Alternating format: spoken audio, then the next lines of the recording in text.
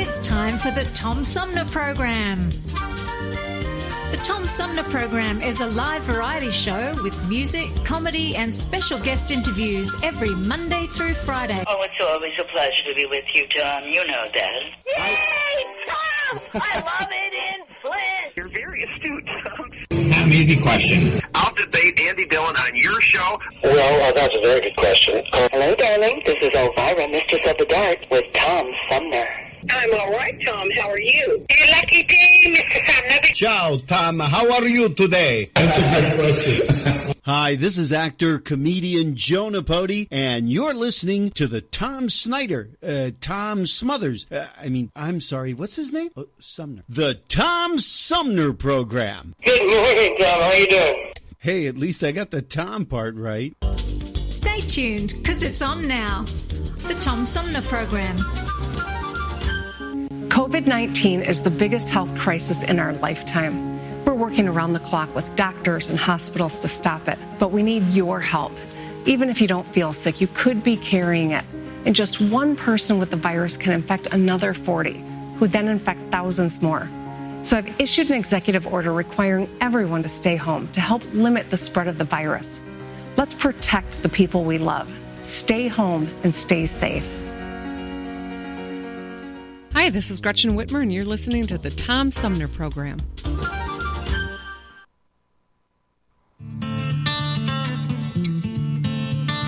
Hey there, I'm Michigan Governor Gretchen Whitmer. Might surprise you to be hearing from me, some smoke show Midwestern governor nobody heard about till a couple weeks ago. But governors are kind of having a moment right now. And while other govs get cool nicknames like Daddy Cuomo and Gavin Choke Me King Newsom, Trump refers to me as that woman from Michigan. But I'm not offended, because I am proud to be from Michigan, and that woman is also what Trump calls his wife. And yeah, I'm nursing all the bats, because even though most frickin' governors are laying down restrictions because of the virus, mine are somehow too far. Now, you may have heard about the protesters that gathered in the streets of our capital for Ted Nugent cosplay last week. Look, people, it's live free or die, not live free and die. And Trump advisor Stephen Moore is comparing these protesters to Rosa Parks. Yeah. If Rosa Parks was fighting for her right to get hit by a bus. Sorry, that's a little bats talking. But I support all Americans and Michiganders' freedom of speech. So if you got to protest, here are some tips on how to do it safely. Number 1, stay home. I promise you can call me a bitch from the safety of your couch. It's called Twitter. So if you must head outside, maintain proper social distancing. That means 6 feet apart at all times. So if the tip of your AK-47 can touch the tip of your buddy's AK, back up. And please, wear face masks, but not a Joker mask, and not a clown mask, and absolutely no masks that come with a hood. Now, like you, I have heard the rumors that I'm on the short list to be Joe Biden's vice president, the VP's VP. Because if it's going to be a woman, it might as well be that woman. But my sole priority is my home state, because we're not out of the woods. We never will be. We live in Michigan. And to anyone that stands in the way of the health and safety of my constituents, I'll remind you, the Michigan is a mitten, right? And this is where I live. Oh, dang it, they're throwing dog crap at my door. Knock it off! I'll throw it back! I did it last time, too! You know I will!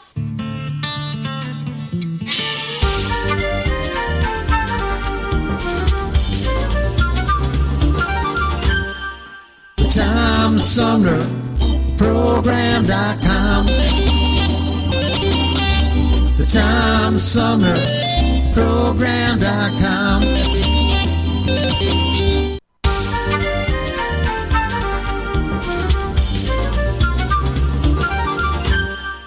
And welcome back, everybody.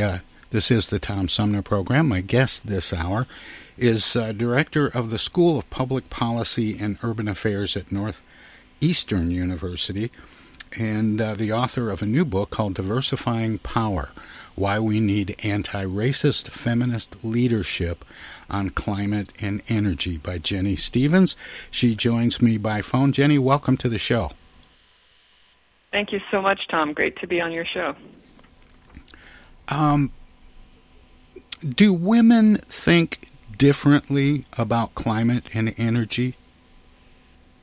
Well, so the premise of the book is really to emphasize that we all bring our lived experiences to our leadership, to our workplace, to our families, to our communities, and that diversity of that experience actually leads to better outcomes. The question is that we all have different perspectives and priorities and perceptions of risk based on how our life has our life experiences, and the case is really to be made that we actually can make better decisions and policies for the greater good and the public good when we have more diversity. How does race factor into this? So a key piece here is that we have had in the United States over the past four decades or so. I've been working on climate and energy for my whole career, which is about 20 years. And one of the things that I've been increasingly frustrated about is the kind of narrow conversations and understanding about climate and energy and how they're connected to everything else. So one of the idea here is that if we have more diverse leadership and engagement on these issues, we can connect more explicitly with the discrepancies and racial disparities in health outcomes and that is directly related to our fossil fuel infrastructure. If you think there's one of the leaders that I talk about in the book is Jackie Patterson, who heads up NAACP's Environmental and Climate Justice Program, and what she and her team have been doing really impactful work illustrating how the fossil fuel industry has actually manipulated and co-opted black communities around the country, oftentimes to get support for their fossil fuel projects, even though oftentimes those communities are actually very negatively impacted in terms of exposure to toxic and other industrial processes, and also a lot of those communities have less access to health care as well. So the linkages with climate justice and racial justice are becoming more clear, particularly right now as we see with the pandemic, the disparities among communities in how people are able to respond to big disruptions in their lives is really alarming, and we've been underinvesting in too many communities for a long time. There's been, you mentioned the pandemic, and that's just one of the things that has been big news in 2020, but also systemic racism and problems within police departments in African American communities, and the cases like George Floyd and others that have brought about a great deal of protest, but also a great deal of awareness. Has the pandemic and those protests and the subsequent awareness created an opportunity for leadership in this country to take into consideration anti-racist and feminist influences in decision making? Has it become sort of an invitation to bring everybody to the table? Absolutely. I think we are in a really difficult, hard place right now, a lot of suffering, a lot of hardship, and we actually have interconnected crises, right? We have the pandemic, which is a health crisis, and we've actually had a health care access crisis even before the pandemic, and the pandemic is revealing a lot of that. And you mentioned the systemic racism and the racial injustices that have also been revealed and heightened awareness about in the past few months. We also are in the middle of an economic crisis and a food insecurity crisis, a housing insecurity crisis, and all of these crises mean we're in a very turbulent, disruptive time, and that it's often when when societies are in these turbulent times, that's often when there can be, as you mentioned, an opportunity to reimagine, reconfigure, reinvest, and restructure society in ways that are focused on investing in and supporting what people and families and communities need. What's happened in the United States over the past 4 decades is a concentration of wealth and power, where the 1% has just increased their share of national income and national wealth. And in the book, I talk about those 1%. A lot of them you can consider the polluter elite, where they're actually investing and strategically investing to resist transitioning away from fossil fuel use because they're making so much money out of fossil fuels, and they have been, actively resisting by investing in a misinformation campaign to deny climate science, and also undermining public trust in government, undermining our democratic processes and protections that the government is supposed to have for us, and also minimizing worker protections and worker rights. So we don't always think of the widening income and wealth gap as a climate issue, but they're actually intricately connected particularly because of the fossil fuel industry and how powerful the polluter elite have been in influencing our policies. And right now, the moment we're seeing that so many of our policies across the board in health, education, environment have really failed us, right? Like we're a country with a lot of resources. We should be able to be more resilient than how we are right now, and we're in a really difficult time. But in recent years, and perhaps maybe the last decade, and maybe it goes back a little further than that, but there has been a growing interest in moving away from fossil fuels. How is that new demand not influencing the 1%ers? Well, I hope it is, and I think it is. But the problem is deeper than just the 1%ers, because what's happened is the investments that they have made for over decades have actually changed, almost cultural and political change. If you look at the current national leadership, it's actually very explicitly based on excluding certain people and kind of focused on trying to continue to concentrate wealth and power, and so many of the policies actually exacerbate inequities in race and gender.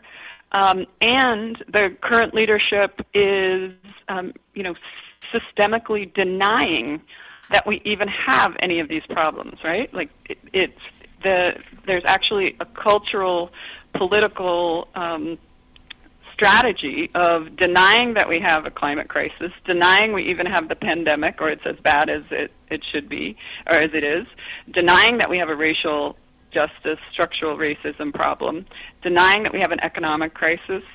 And so this strategy of denial has become pretty deep.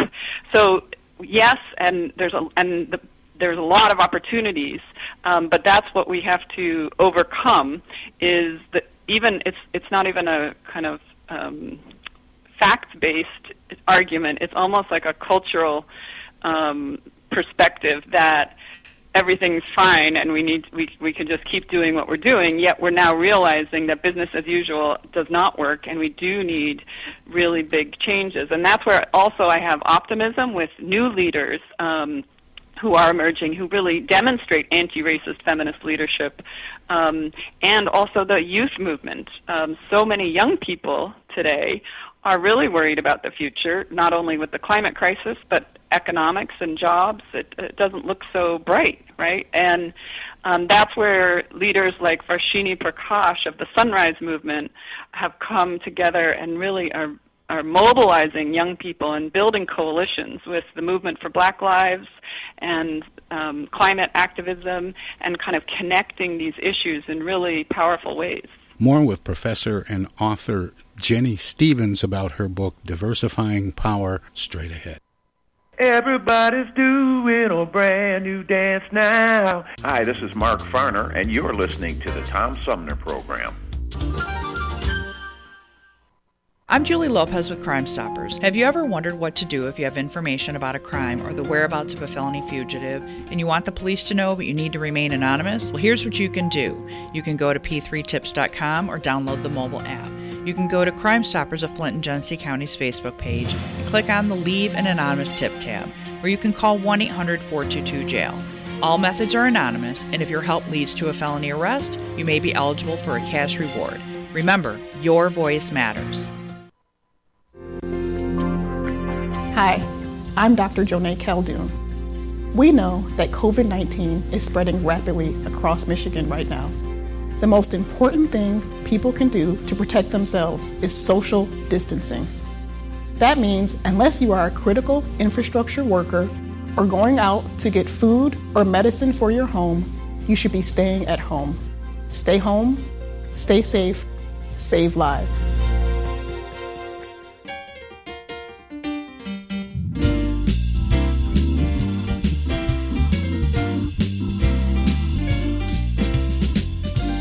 Most of the music you hear on the Tom Sumner Program is provided by local artists. Tune in Fridays at 11 for live music and conversation with some of the area's most talented singers, songwriters, and performers. Hi, this is Greg Nagy. Hey, this is Hopper. Hi, this is Joe Bide from the Blue Hawaiians. Hi, this is Alexander Zonjic. Hi, this is Mark Farner. This is Maurice Davis. Hi, this is Rochelle Ray. Hi there, folks. This is Sweet Willie T. This is Steve from the Nashville office. I'm Gwen Pennyman Hemphill.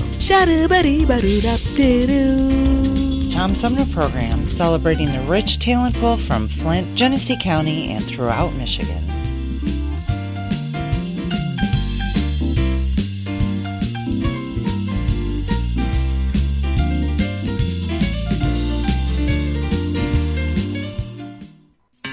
The Spangled Dwarf in his bow tie. The infantry that don't ask why.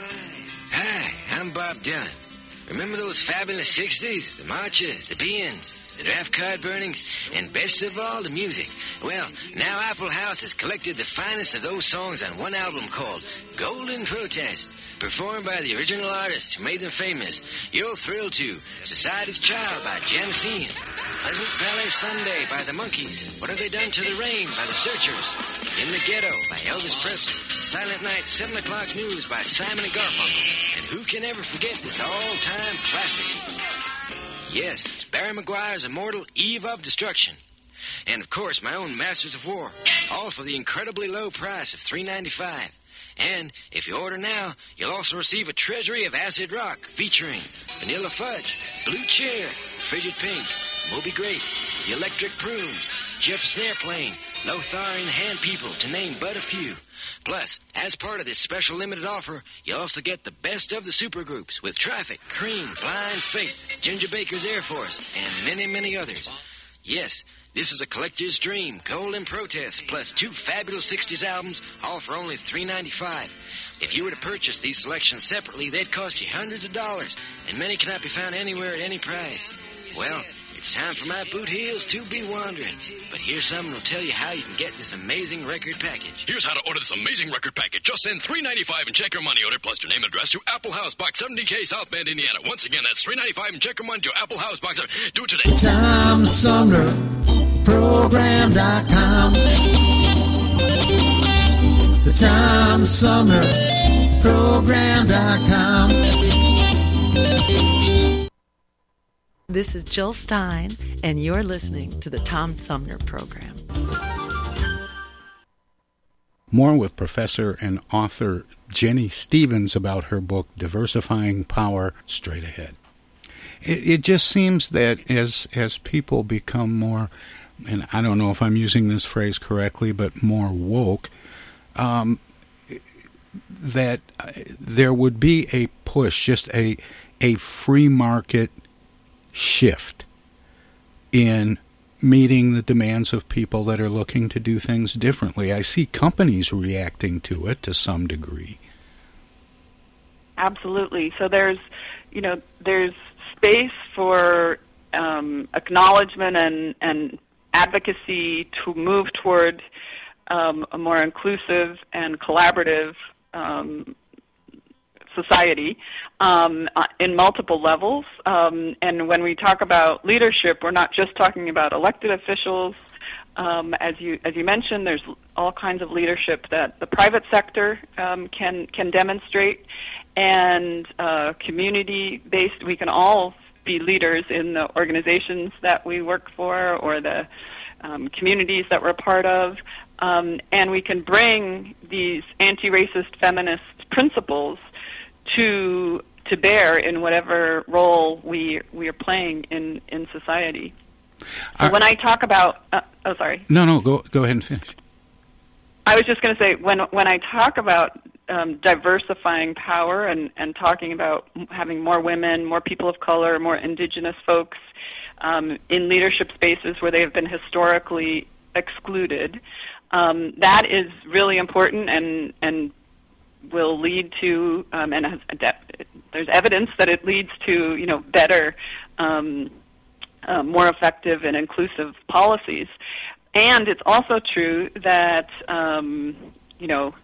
men and people of all races can embrace anti-racist feminist leadership. So it's not only about the representation, which is critical, but it's also about all leaders recognizing and standing up for and acknowledging how to be able to really center social justice and racial justice and economic justice at the core.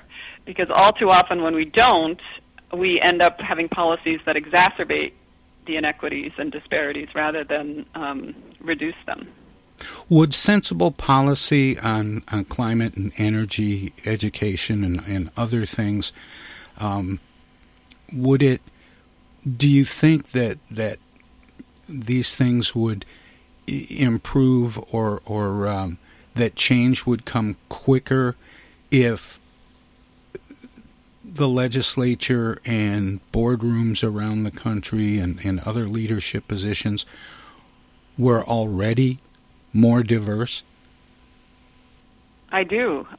In my own experience working in the climate and energy space, I think we've missed some opportunities to focus on connect the dots, I guess, among these issues, because people have had more of a narrow perspective, and we know that more diverse teams are more innovative and creative and come up with better solutions, right? And one of the challenges, I think, with climate change in particular is that the discourse has very much been focused on kind of the science and technology of it, and it has kind of a narrow technocratic lens where people are talking about decarbonization and greenhouse gas emission reductions, and it's not a very compelling narrative that relates to a lot of people's day-to-day, right, what people wake up worrying about. So because it's been kind of limited, who are the climate energy experts, and they've been influencing the discourse,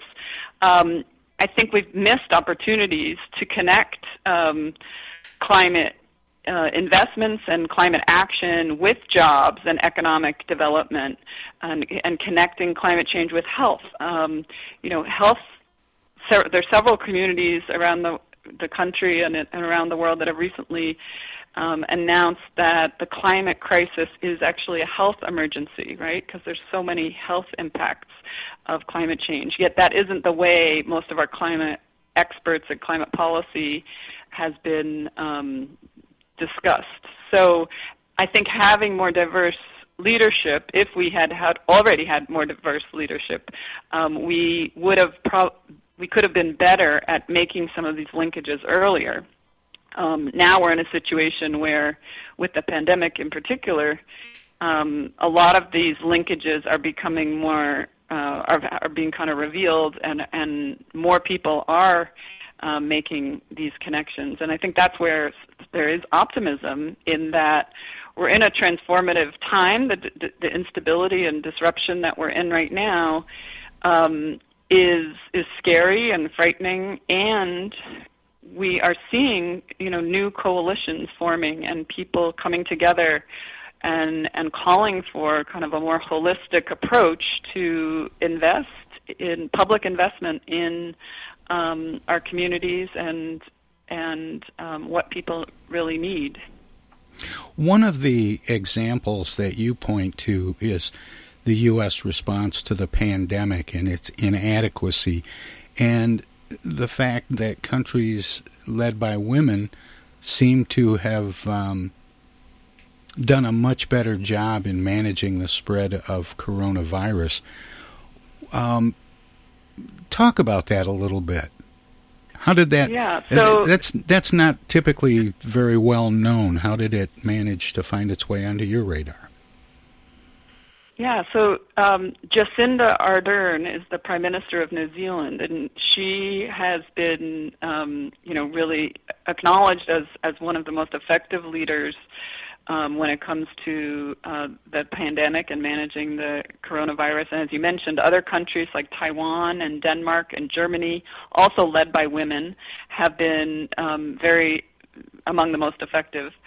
And it seems like the characteristics of that leadership that seem to be valuable here is taking swift, evidence-based action, and then communicating to the people in a trusted way why, kind of with compassion and empathy for the challenges of that, and demonstrating in a trusted way that it's not only about your health or your family's health, but it's also about the health of the community and the collective good for the country, right? And that kind of leadership is the same kind of leadership that we need on with climate and energy as well. And we need to, again, take evidence-based action to prevent further disruption and suffering, and we need to connect it with compassionate and empathetic understanding of why we need to do it, and then support people so that it's not a hardship. It should be the opposite. It should be investment in what people really need. You've worked on climate and energy related issues for a long time, but when and how did it come to you that it wasn't just a matter of changing policy, but changing policy makers? Yeah, I think working in the climate energy space, going to energy conferences in particular that were mostly men at these conferences, and recognizing that my women colleagues were actually thinking about some of these issues in different ways. And it's not because, for lots of different reasons we're thinking about them in different ways, and we're connecting some of these challenges and opportunities with other broader issues. So I think it was kind of a gradual shift in my own thinking. I actually have a science and engineering background, and so I was trained by and originally learned about the climate crisis very much from a kind of technocratic perspective, and I recognized increasingly that we've been missing out on a lot of things by not investing enough in understanding social change and social innovation. We've been focused a lot on technological innovation, but not as much on social innovation. And when we focus on social innovation, it opens up space to focus on social justice. And that is what's so critical, because when we ignore, when we don't think about the social dimensions, so many of our climate and energy policies have actually been exacerbating inequities. So, for example, a lot of our incentives for solar panels, for example, offered homeowners, if you have $10,000, you can get all kinds of subsidies to offset the rest of the cost, and then you have solar panels on your roof, and then you have free electricity for the remaining, for the next few decades. So it actually ends up being a subsidy and incentivizing and privileged households, whereas households with a high energy burden, where a much higher percent of their income might be going to pay their energy bills, don't have access to those benefits and to the solar. So I think that is a critical piece that we really need to be acknowledging. Where does jobs fit into all this? Yeah, so as we move away from fossil fuel-based energy system toward a more renewable-based energy system, society, there are a lot of opportunities for jobs, because renewable-based energy future is not just wind or solar. It could include, on solar, on coastal communities. It could also include wave and tidal energy, or offshore wind. Inland, it could include geothermal energy as well. So one of the visions of a renewable-based future is actually a lot of heterogeneous mix of different kinds of technologies in different places and locally appropriate, right? Like different regions of the country, different communities could have more or less of a different mix of renewable energy.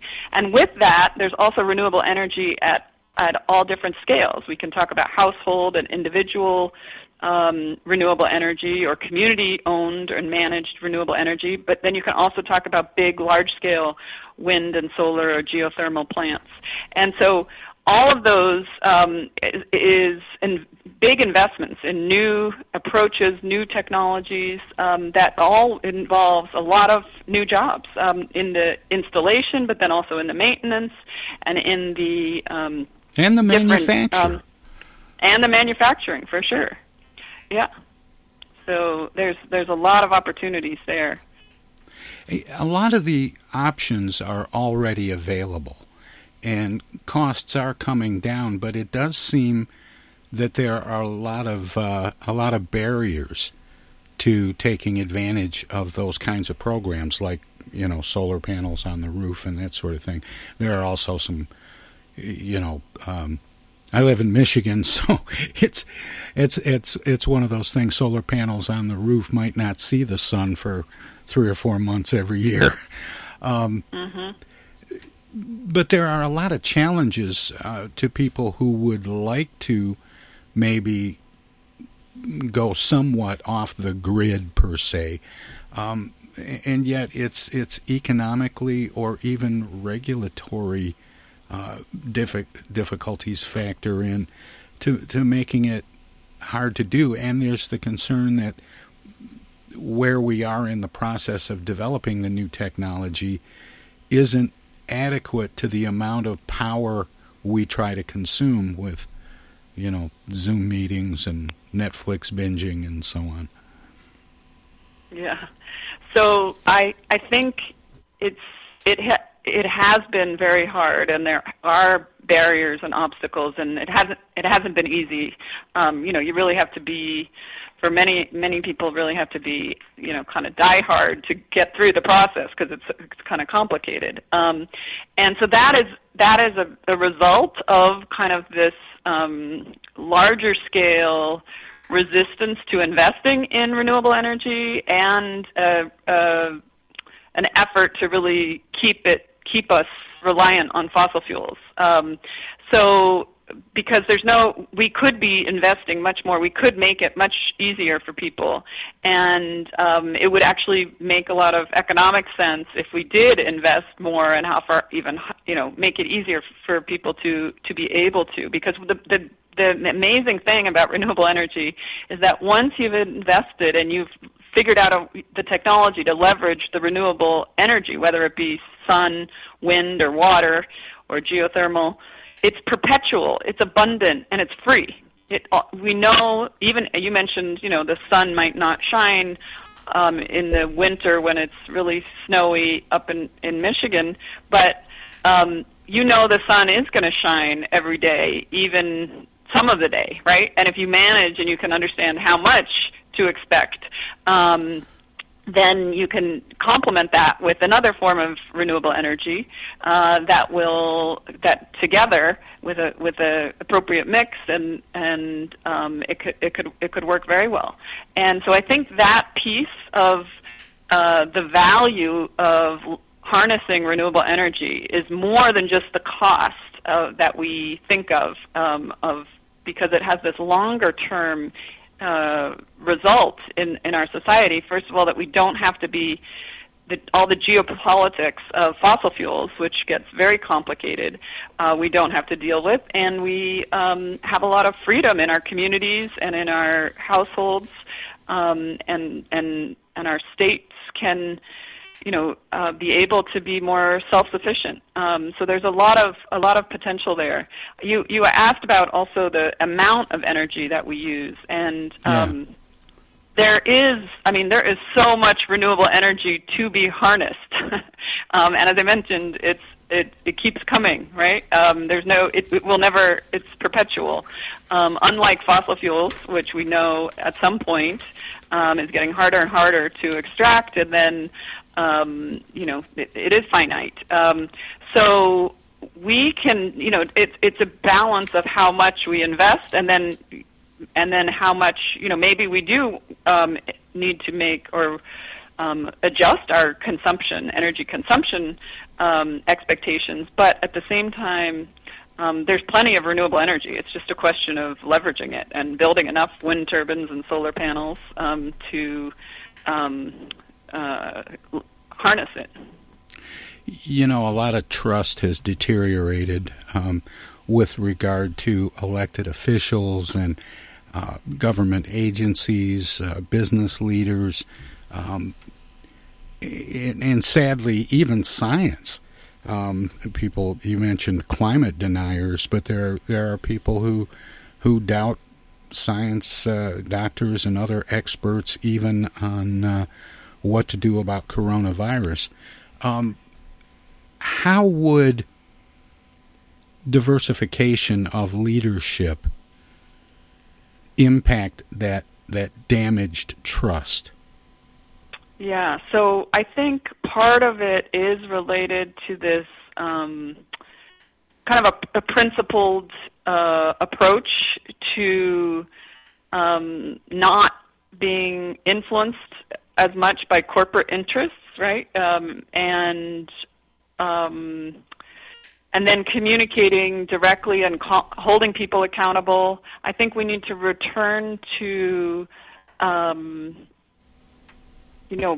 back to basics almost, right? In what do we need to rebuild and reinvest in our communities, and then how can leaders prioritize those and demonstrate in a transparent and clear and principled way why they're doing what they're doing, why they're advocating for what they're advocating for.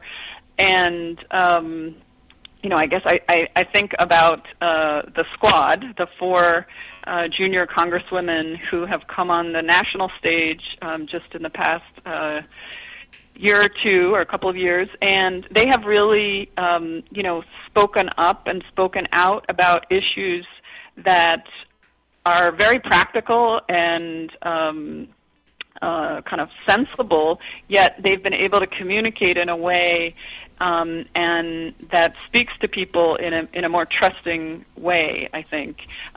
So I think there's really opportunity here to rebuild trust, and I agree that the mistrust is very detrimental to everything. But I think with some of these new, emerging, inspiring leaders who are very principled and transparent in what they're doing and why they're doing what they're doing, I think we have opportunities to rebuild that. My guest is Jennie Stephens, the author of a new book called Diversifying Power, Why We Need Anti-Racist Feminist Leadership on Climate and Energy. And Jennie, I'm really enjoying our conversation. I feel like we could talk about this all day, but unfortunately, we're just about out of time, but I always give guests an opportunity to let listeners know where they can dig in a little deeper. Obviously, the book is a great place to start, but do you have a website where people can keep track of your work, past, present, and future?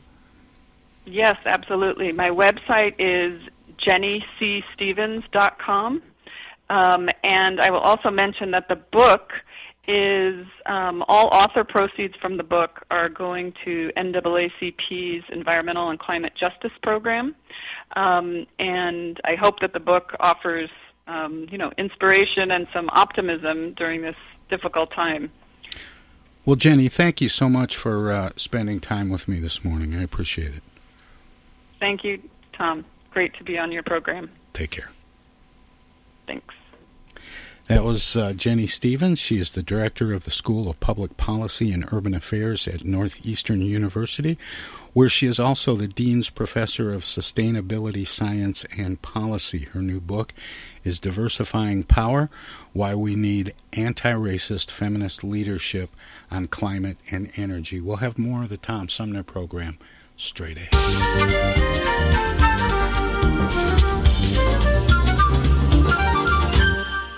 The Tom Sumner Program.com.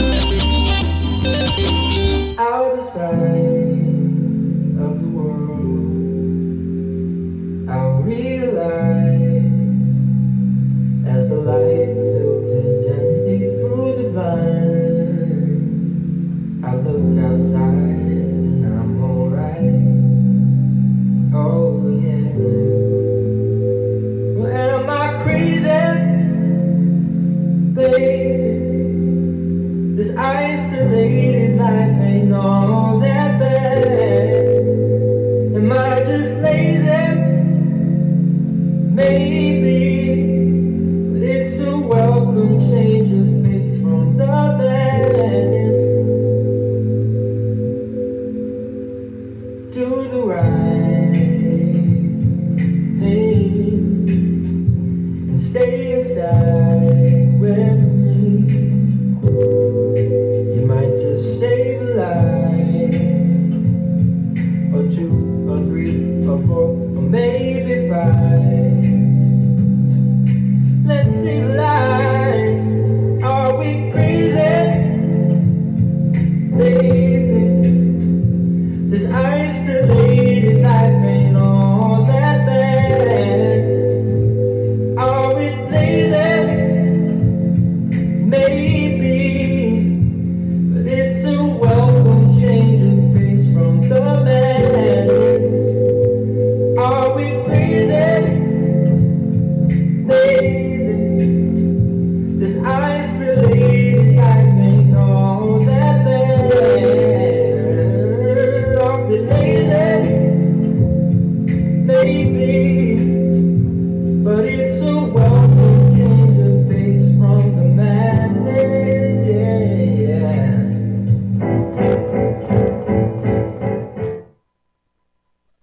Hello there, citizens. Darkwing Duck here, and every time I'm in Flint fighting crime, I always stop by the Tom Sumner program. Don't forget, stay dangerous. Darkwing Duck out. The Tom Sumner program plays host to the best political roundtable on radio every Wednesday from 10 a.m. to noon. Armchair Politics features great commentary and analysis about the headlines from local, state, and national politics with an alumni of world-class pundits, plus quotes, tweets, and those weird and wacky stories we call the X-Files. If it's Wednesday, catch Armchair Politics on the Tom Sumner program. Do you have feelings of inadequacy? Do you suffer from shyness? Do you sometimes wish you were more assertive? If you answered yes to any of these questions, ask your doctor or pharmacist about tequila. Tequila is the safe, natural way to feel better and more confident about yourself and your actions. Tequila can help ease you out of your shyness and let you tell the world that you're ready and willing to do just about anything. You'll notice the benefits of tequila almost immediately, and with a regimen of regular doses, you can overcome any obstacles that prevent you from living the life you want to live. Shyness and awkwardness will be a thing of the past, and you'll discover many talents you never knew you had. Stop hiding and start living with tequila. Tequila may not be right for everyone. Women who are pregnant or nursing should not use tequila. However, women who wouldn't mind nursing or becoming pregnant are encouraged to try it. Side effects may include dizziness, nausea, vomiting, incarceration, erotic lustfulness, loss of motor control, loss of clothing, loss of money, loss of virginity, delusions of grandeur, table dancing, headache, dehydration, dry mouth, and a desire to sing karaoke and play all-night rounds of strip poker, truth or dare, and naked twister. Warning, the consumption of alcohol may make you think you're whispering when you're not. It's a major factor in dancing like a retard. May cause you to tell your friends over and over again that you're in love with them. Also may cause you to think you can sing. Alcohol may lead you to believe that ex-lovers are really dying for you to telephone them at 4 in the morning. Alcohol may make you think you can logically converse with members of the opposite sex without spitting. It may create the illusion that you are tougher, smarter, faster, and better looking than most people. And it may lead you to think people are laughing with you. Alcohol may cause pregnancy, and it also may be a major factor in getting your ass kicked. So what are you waiting for? Stop hiding and start living with tequila.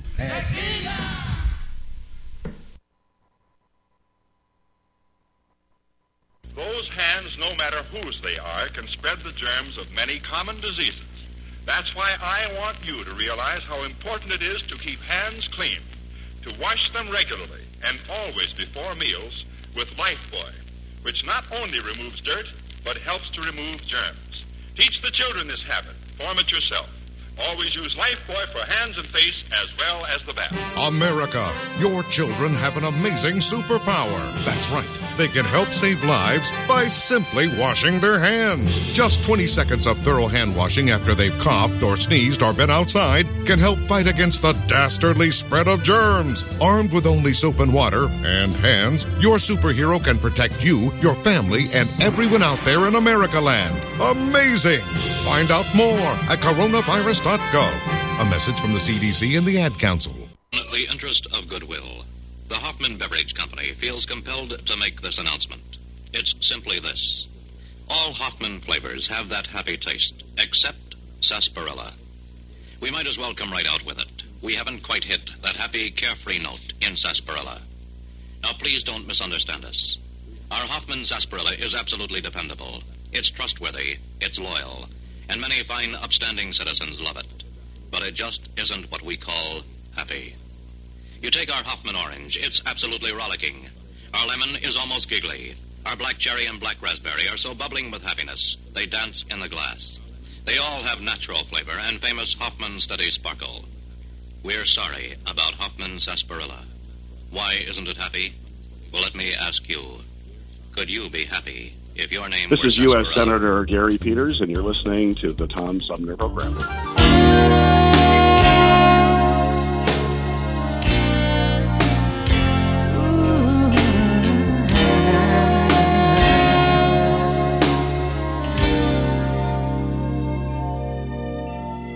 Gone at last, the sun is gone at last, and the nighttime shows its moonlit face again. If you could feel the way you make me feel, then the room would surely change in color. You're taking me beyond the other side. On the other side of dreams, it's everything they said it would be. No hidden treasure, life forever, just harsh reality that you ain't gonna stay forever. I don't wanna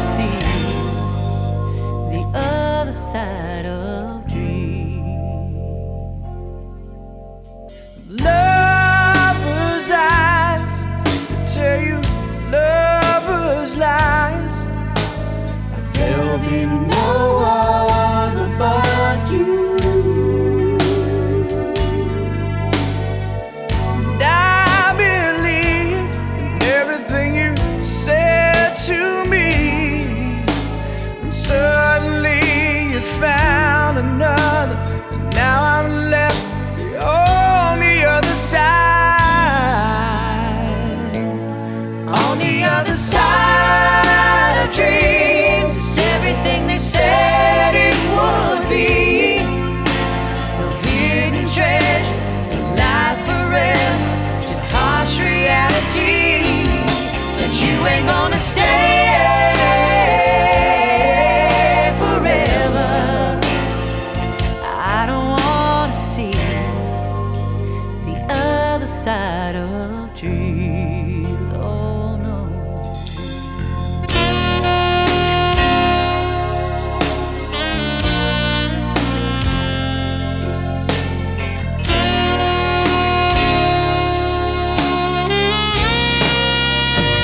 Oh, if I could save every moment in the palm of my hands of the love you have given to me, yeah, I send it back to your heart, and maybe you'd understand, baby, just how I really feel. Oh, I hear you, darling.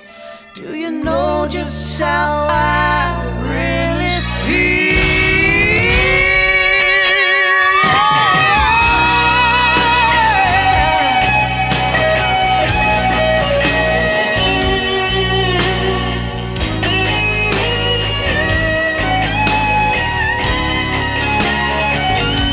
That you ain't gonna stay forever. I don't wanna see the other side of dreams. Oh, baby, I don't wanna see the other side of dreams.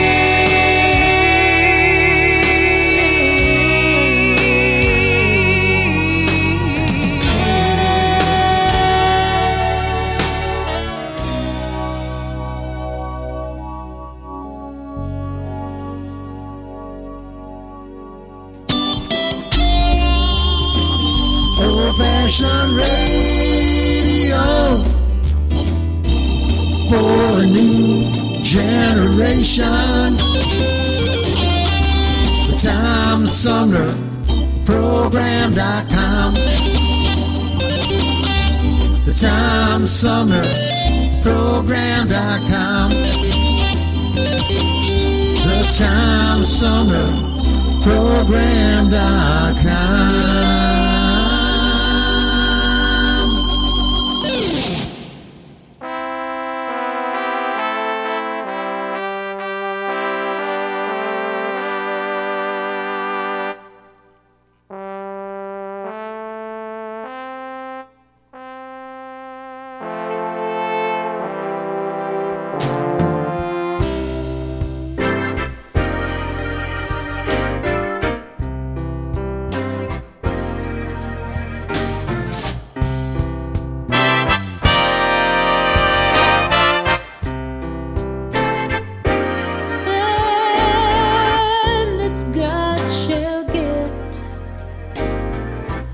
Them that's not shall lose. So the Bible says that it still is news. Mama may have, and Papa may have, but God bless the child that's got his own, that's got his own.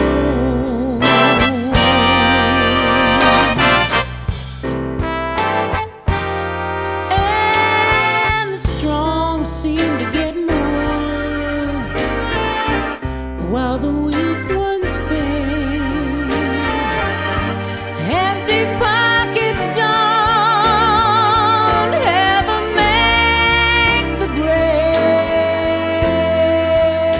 Mama may have, and Papa may have, but God bless the child that's got his own, that's got his own.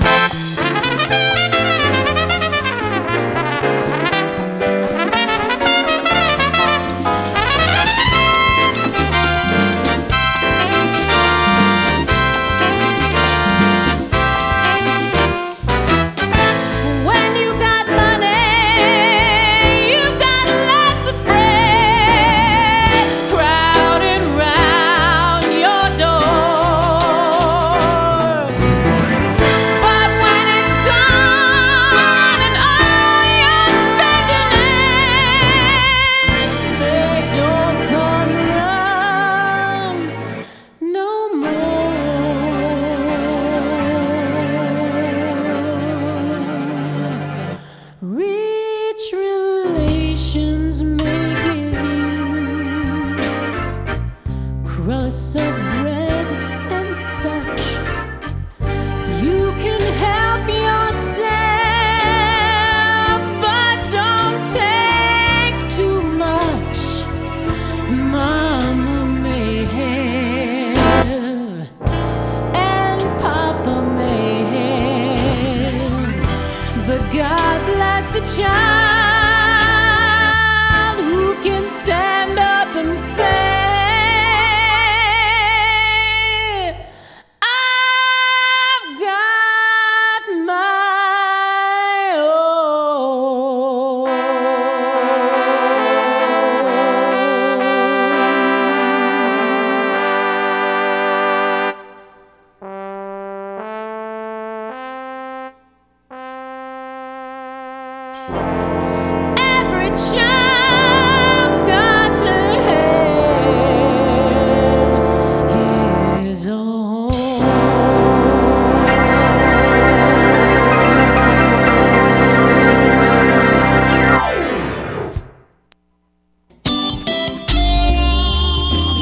Old-fashioned radio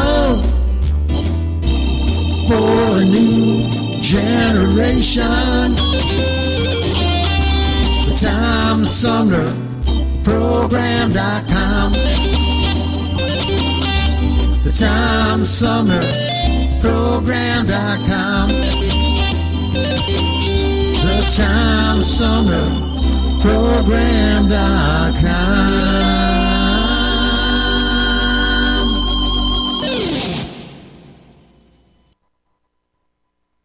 Hi, I'm Alexander Zonjic. Don't touch that dial. You're listening to Tom Sumner.